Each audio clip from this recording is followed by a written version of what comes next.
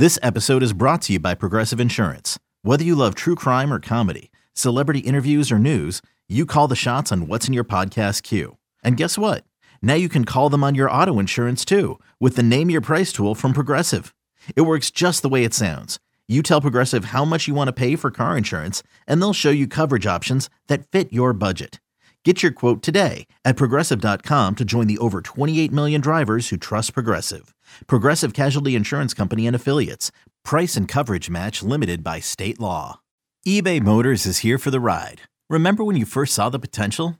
And then through some elbow grease, fresh installs, and a whole lot of love, you transformed 100,000 miles and a body full of rust into a drive that's all your own.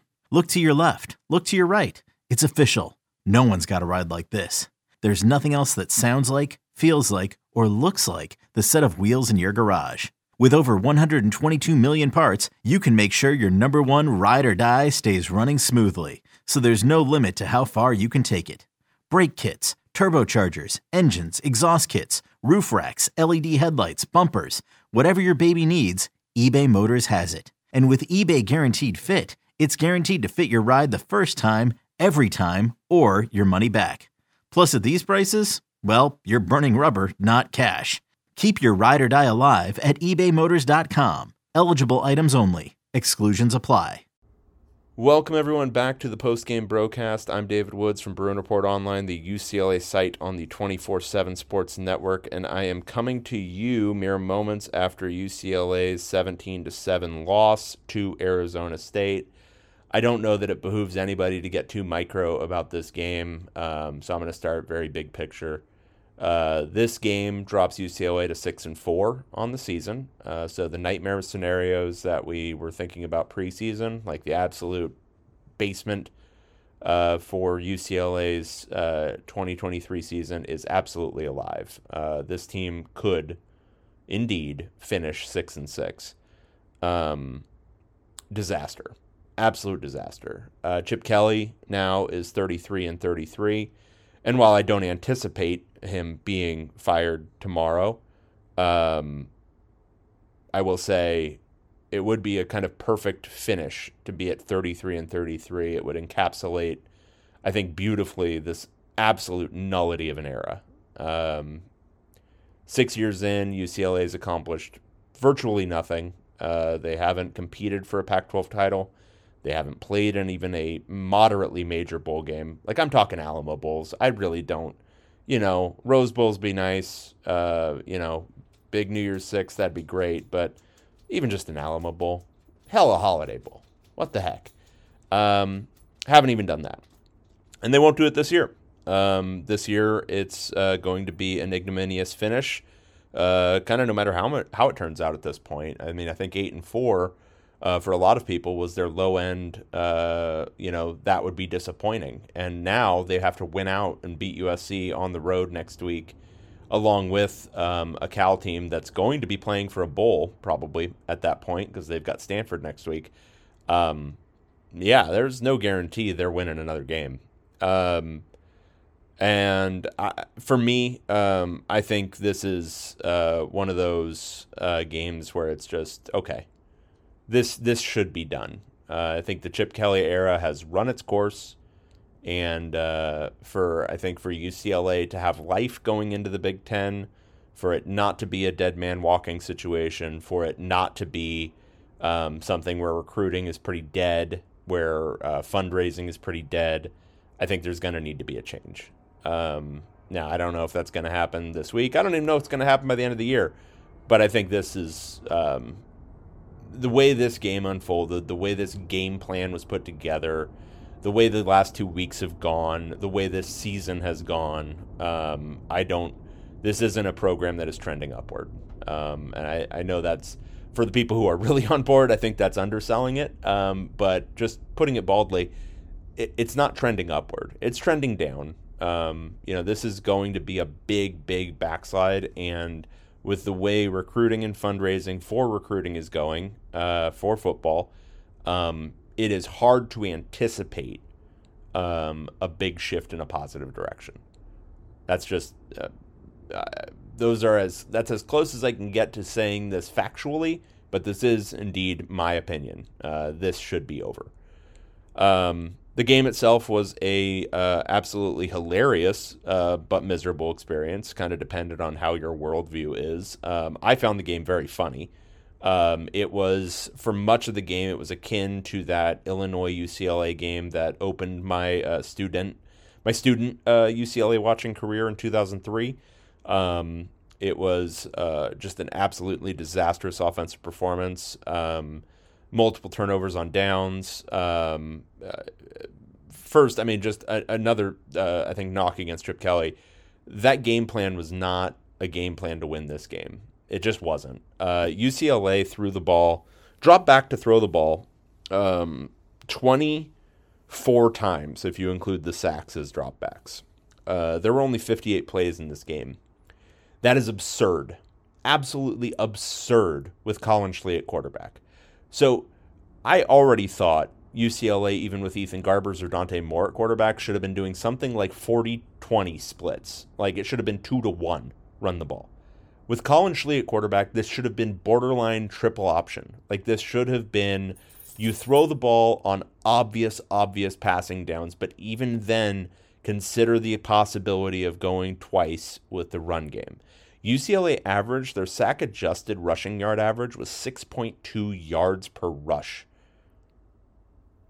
There is a live and beautiful world where UCLA easily wins this game if they just commit to the running game and commit to it throughout the game, not just on fourth down where it's obvious what you're going to run, but on all of the downs. Instead, we got Colin Schley throwing the ball 18 times, and frankly, it wasn't as bad as it could have been, but there was lots of inaccuracy, and there was a real way to wear down this ASU defense, and it involved running the ball a ton. Instead, we saw Carson Steele only carry the ball 11 times, TJ Harden only carry it 7 times, Keegan Jones only carry it 3 times. They were absurdly effective. I mean, TJ Harden was running the ball really well. Keegan Jones, every time he touched the ball, it felt explosive. And we didn't see enough of it. And, it was predictable. I mean, we joked about it pre-game. They're going to throw the ball a ton, even if it's Schley. And, they did. And, yes, they connected on some passes. Sure did. But this offense could not consistently move the ball, could not consistently create explosive plays, and obviously had its massive issues in the red zone continue in this game. Defensively, I didn't think it was a good performance relative to what ASU was doing. All right, so let's start there. You had on one side offensive coordinator in Chip Kelly, who's running some mad scientist experiment, trying to prove to somebody, some ephemeral being, that he can still, innovate or something. I don't know. I don't care. It's not interesting to me. On the other side, you have Kenny Dillingham being a complete nerd about trying to win this game to the point where he is running a friggin' tight end at quarterback, putting a running back at quarterback, running like 15 swinging gate plays, burning off 1 minute and 30 seconds of clock by just continuing to take penalty after penalty after penalty, sacrificing 20 yards of field position, which didn't even really work, but it was a guy so committed to trying to win this game that he didn't care how it looked. And so you saw just absurd things like a tight end throwing the football, a running back throwing the football, just attempting to get PIs downfield with deep shots. Like, this is the kind of stuff, it's not pretty, it's not exquisite, it's not, this really intricate formation that we're trying to do. It's just football where you're trying to win a game. Like, there's a Mick Cronin thing that he said last year that really, really resonated with me because it's something I've always held to be true. There's always a way to win a game. Sometimes that path is pretty narrow. Sometimes that window requires you to do something very perfectly that you can. But there's a game plan that you can create to win a game. What I saw from Kenny Dillingham tonight was a guy who was trying to win this game. What I saw from Chip Kelly was a guy who was trying to do something weird with his offense and maybe put something cool on film that he can talk about at clinics this offseason. Like, that's what I saw. I didn't see anything that was, we're committed to doing whatever it takes to win this game, because whatever it took to win this game was embracing Colin Schley's strengths and running the ball like 55 times, and they didn't do that. And the end result was a 17-7 loss. Now, okay, that all said, defensively, I thought it was a poor game for UCLA because, as I just said, ASU was throwing a tight end out there at quarterback, they were throwing a running back out there at quarterback, and they were throwing a guy in Trenton Bourguet, who's their third-string quarterback, who's on 1 foot. Every time he got hit, every time he had to make a cut, you saw him come up limping because his ankle is held together by like a thread right now. And instead, we saw the defense struggle to consistently dominate this team. And this is a defense that has built its reputation on being dominant against teams that are one-dimensional. This was a pretty one-dimensional Arizona State team in theory, but UCLA allowed them to find another dimension. And, was it bad? No. They only allowed 3.6 yards per play, but they allowed some drives. That 14 play, let me get the full stats on it. They had a 14 play, 99-yard touchdown drive that took 7 minutes and 11 seconds off the clock. You know what kind of game you're in, and you can't get off the field against a team with this injury-riddled roster. I'll remind you, Utah beat this team 55-3 last week, and UCLA couldn't get them off the field on a 14-play drive. That's not good defense either. And then on the final drive, they were joking on the broadcast. I don't even know if they were joking. I think they might have actually believed this, that UCLA let them score at the end. I don't think they let them score. If they did, that was foolish because the game was over if they let them score a touchdown. No, it was just bad tackling and bad defense. And, I think Chip Kelly decided to